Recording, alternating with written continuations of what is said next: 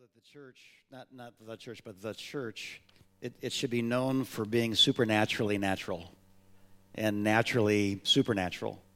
That which is natural and can be done should be done by those who are filled with supernatural. And we also should be doing the supernatural as if it's just common everyday stuff. Because some of you guys know God is the same yesterday, today, and forever. So the miracles of the Bible are the miracles of today. And the kindness of the early church should be the kindness of the church today. Somebody say amen. Like we need to show people. How many of you guys know that I have to say this right. The presentation of the gospel is always most effective after the demonstration of the gospel. Does that make sense? So it's important that the church have both a natural understanding of the world and a supernatural understanding of the kingdom to function in its role properly. Do you see that?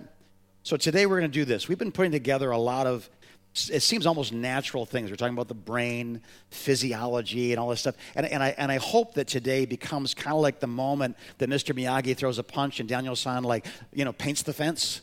And suddenly all this, sand the floor, paint the fence, wax the car. How many of you guys know what I'm talking about? Anybody else knows all the iconic American films, right?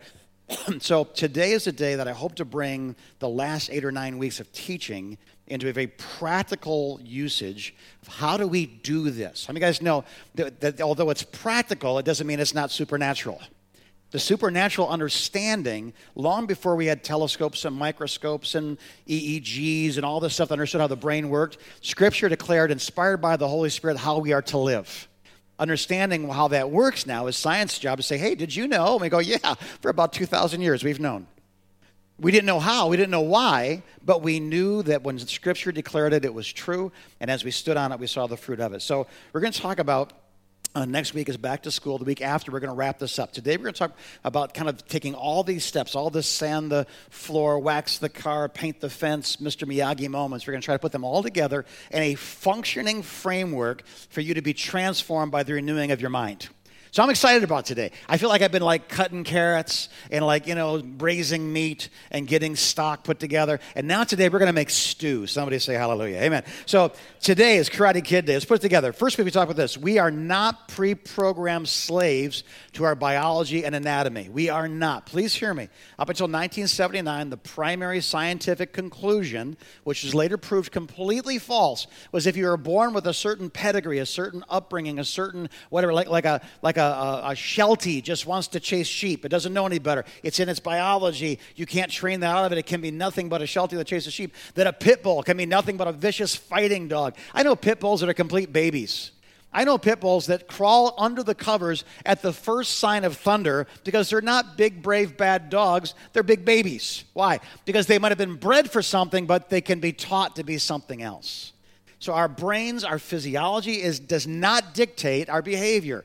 If your daddy was an addict or your grandpa was angry or your grandma cheated on your grandpa, that does not determine your future. That just tells you about your history, but Jesus is talking to you about your destiny.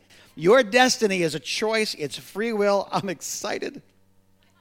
Second thing, our minds are literally over our matter. Our mind tells our body what to do. How we frame things, how we see things, how we digest things, whether we take a thought captive and make it obedient to Christ, or we let it rule and reign and become our emotions, they become our truth, they become our reality, they become our reactions. We don't have to be that way. We can literally stand upon things that are truer than what we're feeling in the moment. Oh, that's fun. It's fun, right? And it creates the neuron paths in our brain. So the first time I think of thought, it might be formed, but the 100th time I think of thought, it's natural. It's what I do. It's who I am. Third week, we talked about the imperative of absolute truth. We talked about our amygdala and the joy of oxytocin. By the way, not the joy of Oxycontin. Put that right in your notes.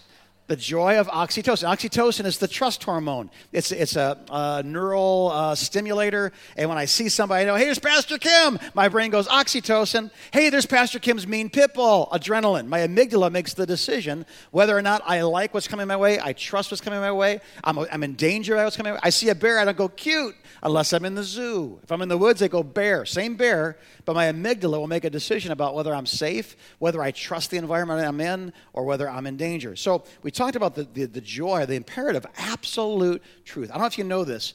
This is an old saying, and we've kind of almost discredited it because it's so old it must not be true anymore. How many of you guys know some things are just true no matter how many times they've been said?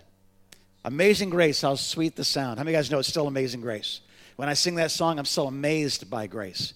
I'll go so far as to say, when I sing my national anthem, 9 times out of 10, there's a tear in my eye. Because God shed, and the sea, the shining sea. And I remember Francis Scott Key and being a cat and writing it as a prisoner of war. I'm from the military, so it's kind of honed into me. But I still have an emotional response. It's true every time I say, God bless America. You know what I mean when I say that? I mean, God bless America.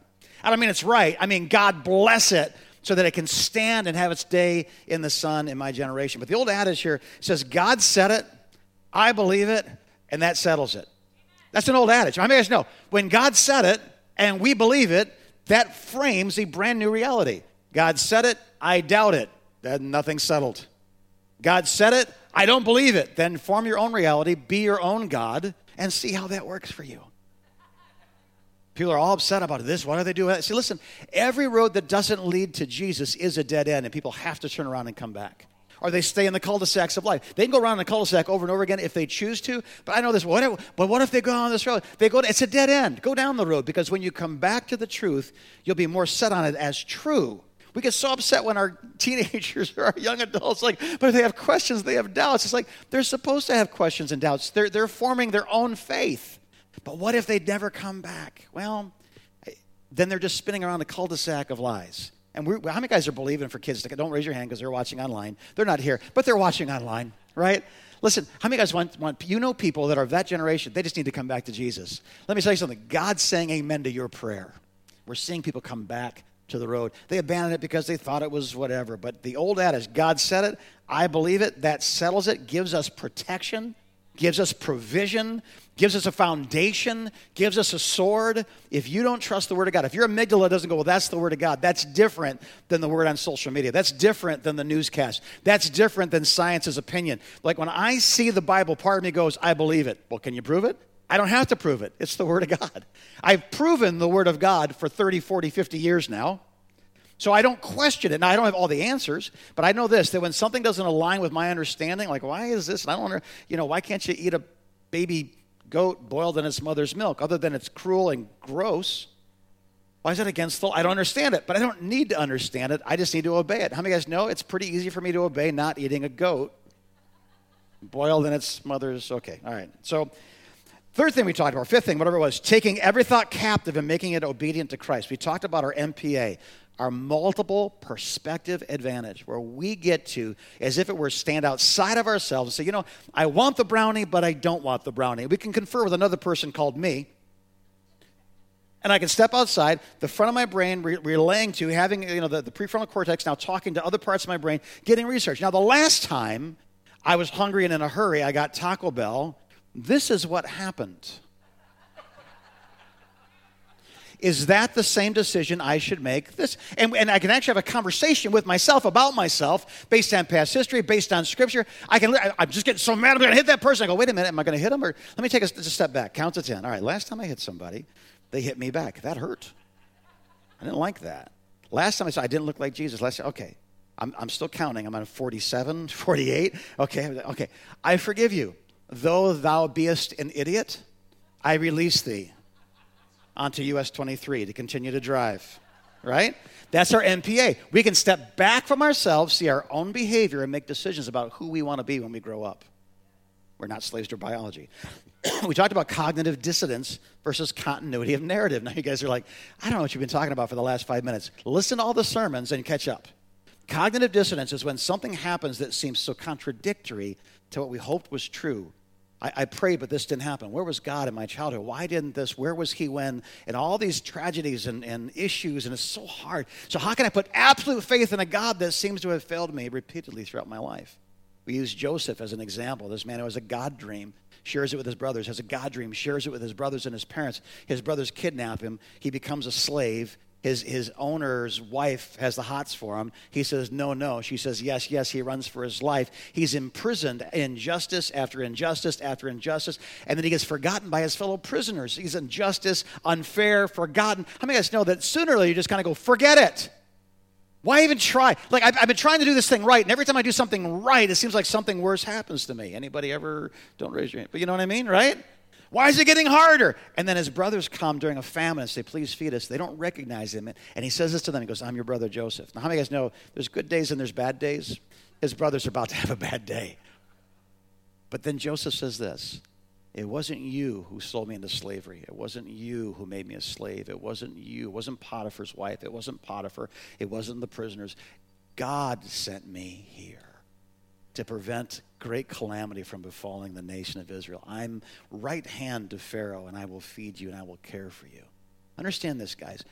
What he did was he said, this isn't fair, that's not fair, that's not fair. But what's he doing? He said, that's not fair, but I trust God. And that's not fair, but I trust God. That's disappointing, but I trust God. That didn't turn out the way I want, but I trust God. But I prayed it, but I trust God. How come when I was a kid, but I trust God, I trust God? And eventually, that trust in God came to fruition where he said, I'm so glad I trusted God. That's the continuity of narrative. It's taking the disconnected, dislocated, dismembered, fractured pieces of our soul and saying, though the Lord slay me, yet will I trust him. When that kind of faith is engaged, we have continuity of narrative. In other words, what happened in my childhood or in Dina's childhood or in your childhood or your first marriage or your first business or where you got devastated. Listen, God didn't cause evil to happen, but God is not, God can use anything for his glory. Right? How many of you guys know that when you forgave somebody, you never look more like Jesus than when you forgave somebody who didn't deserve it? And you brought him glory on earth. Because of an injustice, God's justice was seen in your life, through your life. Romans 8:28, right? God's able to take all things, all things, all things. What kind of things? What does the word all things mean in the Greek? Thank you. Yeah, I love that, right? All things, and work them together for good. A mouthful of Crisco, a mouthful of flour, a mouthful of salt, a mouthful of baking powder. They're all nasty. But when you mix them all together with some brown sugar and chocolate chips, what do you get? So what I'm telling you is this. God's taking the disconnected, broken piece of our life, and he's making cookies out of them. Cookies for the glory of God. How many guys know that should be like a website? Cookies for the glory of God. Whew. We talked about being transformed by the renewing of our minds through declarations of truth. We had such a great Thursday night last Thursday. It was so good. As we wrote, I listened to people preach sermons, and they didn't mean to, but they just did. Is it getting muggy and cold in here or warm in here? It's cold? You guys are cold? Snuggle with your husband. I'm warm. Dave, come here and snuggle with me, would you? That's going to help me out a lot. So Romans 12:2, we do microsurgery when we rethink things. It's called repentance. I saw it this way, but then I saw something superior to the way I lived. I changed my mind about it. When you change your mind, you change your brain. Understand this, electricity, like water, is lazy. It takes the path of what? Least resistance. Your brains are electronically charged impulse. The neurons fire, the basal ganglia gather, the different parts of our brain are stimulated, and we make a decision. I'll have the chicken sandwich. You have no idea what happened in the microcomputer, the macrocomputer of your brain to make a decision about a chicken sandwich. It's crazy, right? So just hear me. When we decide we're going to have the chicken sandwich, the chicken sandwich, the chicken sandwich, all of a sudden it becomes natural to have the chicken sandwich, not the big fat Mac. Yeah, I knew there wouldn't be an amen, but there we go. So this is what we're going to do, guys. Remember the show? Bus driver, move that bus. In the next 28 days, we're going to take the Jones family, the Smith family, the Brown family, and they've got all this stuff, and there's hardship and tragedy. But we're going to take their house that looks nothing like them, doesn't function for them, actually works against them. There's 17 children and one bathroom. No wonder the lawn is brown, right? There's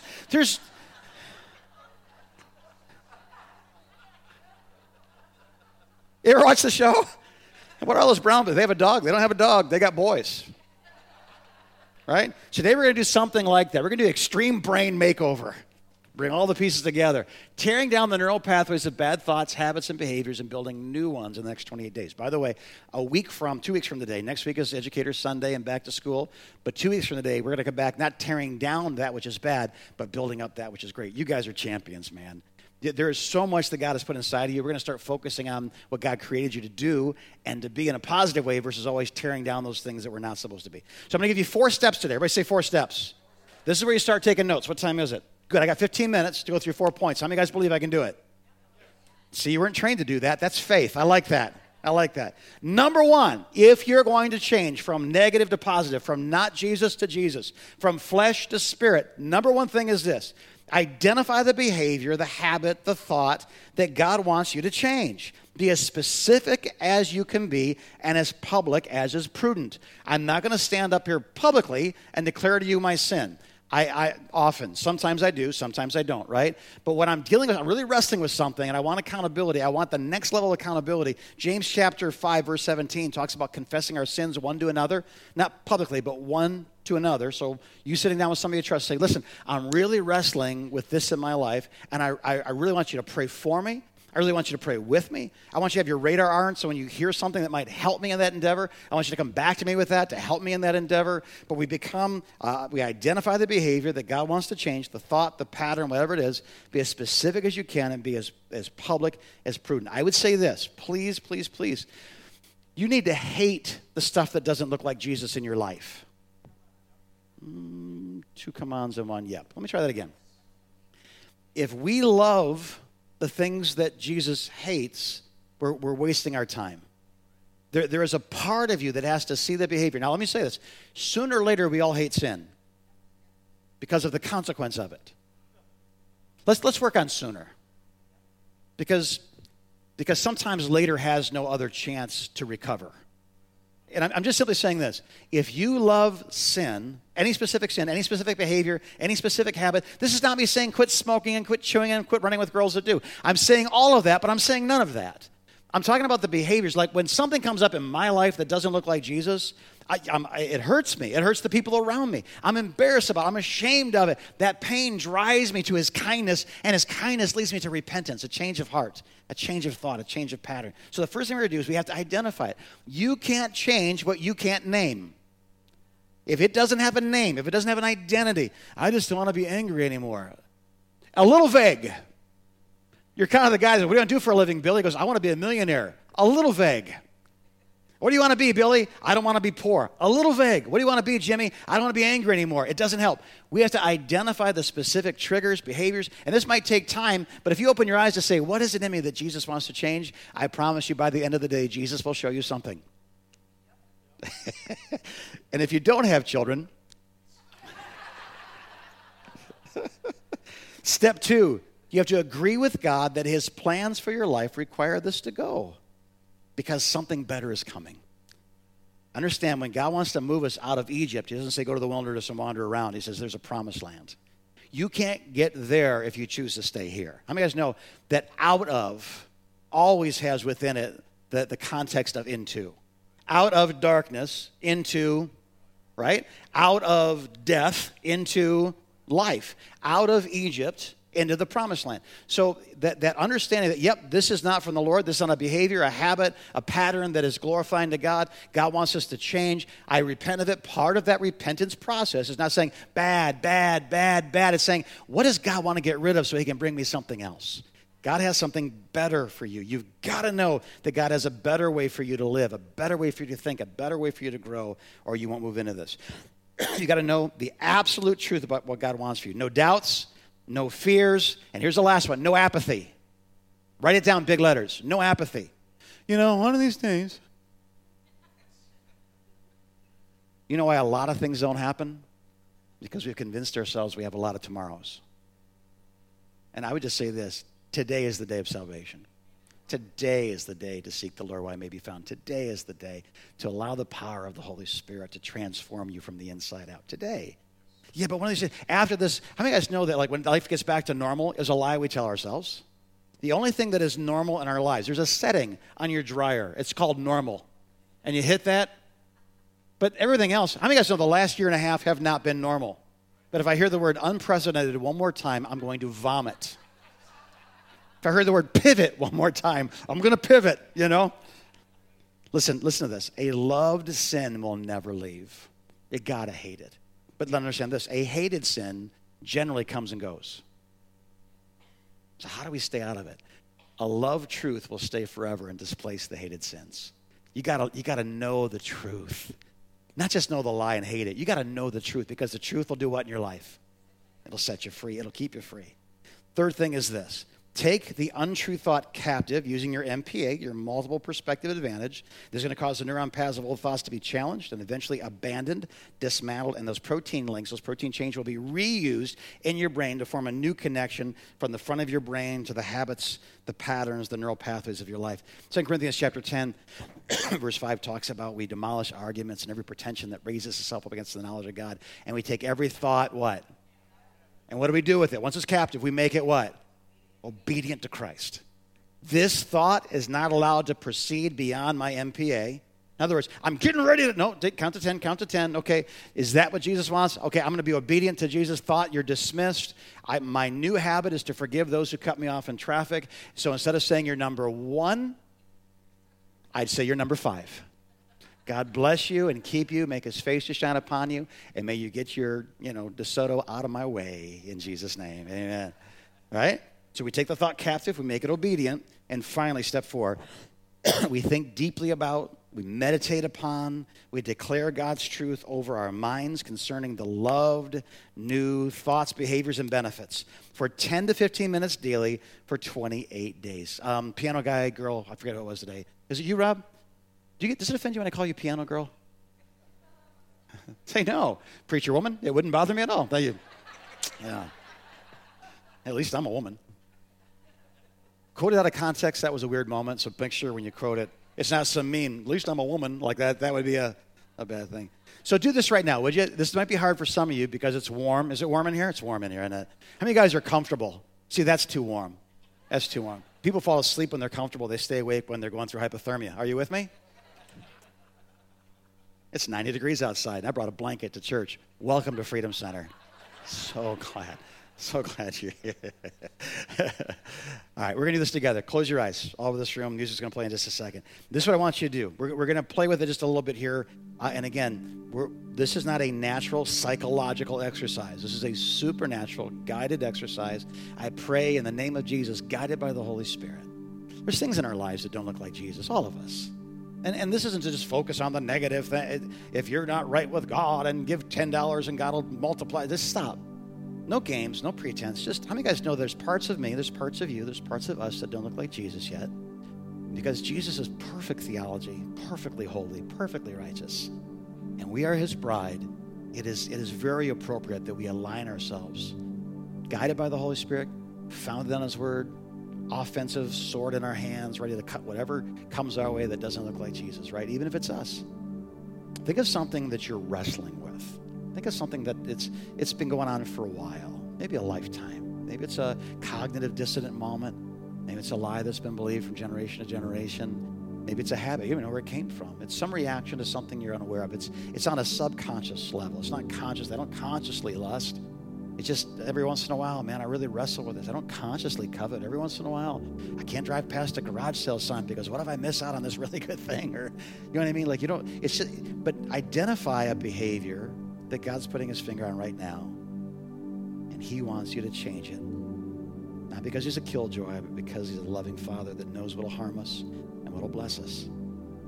Identify it. Second thing we said, agree with God. This has to go. I'm not fighting you on this, God. Give me the grace, and it's gone, right? Agree with God that this has to go because it's standing in the way of something better. Maybe it's health if overeating is your deal. Maybe it's being in shape if apathy and exercise is your deal. Maybe it's a better marriage. But it's got to go. God has something better for you that's on the other side of the decisions that you're making right now. Now, with your MPA, your multiple perspective advantage, you get to step outside of that behavior and challenge it. I am dealing with anxiety, but Scripture says, fear not because I'm with you. Be not dismayed because I'm your God. I'm wrestling with overeating. But God says, I will meet all your needs. I know what it is to abase and to abound, to have an abundance and to have a lack. I can do all things through Christ who strengthens me. I can put down the fork. Maybe it's undereating. I can pick up the fork and hold it inside my body as I give nutrition to the temple of the Holy Spirit, whatever it is you're dealing with, right? But you challenge it now with specific promises. And then this is the last part. It's meditate daily. Come back to this thought. This is what we're doing right now for about 10 minutes to 15 minutes every day for 28 days. Why 28 days? I have no earthly idea. But it seems like the lunar calendar, physiological cycles, It seems like there's something in that time frame, but research has shown there's no greater advantage of 38 days than there is 28 days. Research has shown there is a disadvantage of 21 days over 28 days. It seems like the sweet spot for this has to do with the cycles of the moon or the cycles of our biology. It just happens that way. But every morning you wake up and say, you know what? I am challenged by the Holy Spirit, and I'm empowered by the Holy Spirit to correct the behavior in my life, and today will be a day without anger. The Lord says that man's anger does not lead to righteousness. The Bible says that the sun cannot go down at the end of the day until I have resolved all the anger issue. I will never again reach for anger as the weapon that I fight the world with. I will reach for Scripture and truth, and I will be a peacemaker, known as a son or a daughter of God. It's that kind of thing. We focus on it. I'm going to get in shape. I'm going to discipline my body. I'm going to get out of debt. I'm going to quit turning to my MasterCard as if it's my master. I'm gonna start trusting and being content, and I'm gonna trust my provider. Jehovah Jireh is the one who provides for me, God who provides for all of my needs, and I will be content whether it ends up being a bunch or it ends up being a little. I will not trust in anything, any lesser idol. I will just turn to God and say, if I'm clothed, it's because you clothed me. If I'm fed, it's because you fed me. Whatever that is. Again, anger, lust, fear, anxiety, depression. These things are not from the Lord. And there must be a challenge. When temptation comes, Jesus answered, it is written. He had that sword available because he'd thought about it deeply for a long time. And when Satan said, I tempt you with this, he said, there's no temptation in that. I have what is better than what you're tempting me with. What is better? What is God leading you towards? Again, I'm not gonna get fat. I'm not gonna get fat. That's not the meditation. God has made my body the temple of the Holy Spirit, and I cannot defile it with fleshly pleasures. But it is created and destined for a healthy, for a life of service. I will run this race with perseverance. I'm not going to give it up for a piece of chocolate cake. I'm not going to give it up for a new toy. I'm not going to give it up for debt. I am going to run this race. The cargo in me is more precious than the things that the world's trying to add to weigh me down. Understand that. God has a will. God has a plan. God loves you. Understand that today. Hear me. Are you hearing my words? I hope you are. When I picked up my first son from the hospital and drove my wife and newborn son home, I drove differently on the way home than I did when I pulled into the hospital. When I pulled in the hospital that day, you're going to see my wife and my baby, I drove by faith and not by sight, right? But when I picked up that precious cargo, I drove like the guy that drives the rest of us crazy. If I'd have found a 4-foot banner that said baby on board, I'd have stuck it on the back of my pickup truck. Because what I was stewarding now had greater value than anything I'd ever known. Your destiny, God's calling on your life, has tremendous value. He's entrusted certain things to you. You're to invest them and not hide them. And Satan will come and try to distract, detract, pollute, dilute. We put all these things aside. The sin that so easily entangles me and run with perseverance the race that is set before us. People have said things like, and just look up here and we'll close. People have said things like, well, it feels weird doing that. Remember the first time you got on a bike? It felt weird, but you figured it out. Remember the first time you kissed a girl? Need I say more? You figured it out. Why? Because the benefit of kissing the girl was of greater pleasure and joy than not kissing the girl. Don't get me started on your honeymoon. We'll just end with the analogy. The things that seem awkward at first, it's too late. Can be pretty okay once we get used to them. That's what I'm trying to say, right? You first started a diet. Remember when the diet was no longer a diet, it's just the way you ate? That's a good moment. I remember convincing myself, I'm not a runner. I walk when I run. I'm running marathons. I'm not a runner. And Chuck Kova said, hey, would you stop saying that? You're a runner. Like, well, I wear Nikes and sweats, and I might look like it. No. Anyone who runs is a runner. You got to shift your mind from I'm not a runner to I am a runner. I'm not a runner because I run because I'm a runner. I am a runner. How many guys know I haven't ran in 5 years, but still some part of me is still a runner. I'm not running from something, but I was on the treadmill the other day, and my grandson hit the buttons. Run, Papa, run. Like, this is fun for him.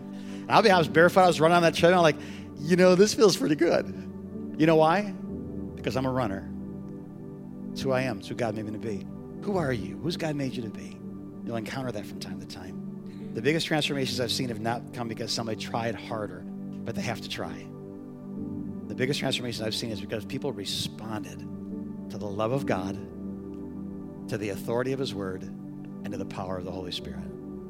You get those, man, you got it. You get those, man, you got it. Father, I pray today as we close our time together, I ask you, Lord, to do what only you can do. There's lots of self-help, and there's lots of manipulating biology and chemistry. There's lots of that, and that's not what we want. I don't want to try harder. I want to become who I was created to be. Everything that doesn't look like Jesus needs to go. Everything that looks like Jesus needs to be treasured. And everything that's in process needs to be processed, needs to be developed. So I pray that all of us today here, God, we've identified some things. So we can ignore it.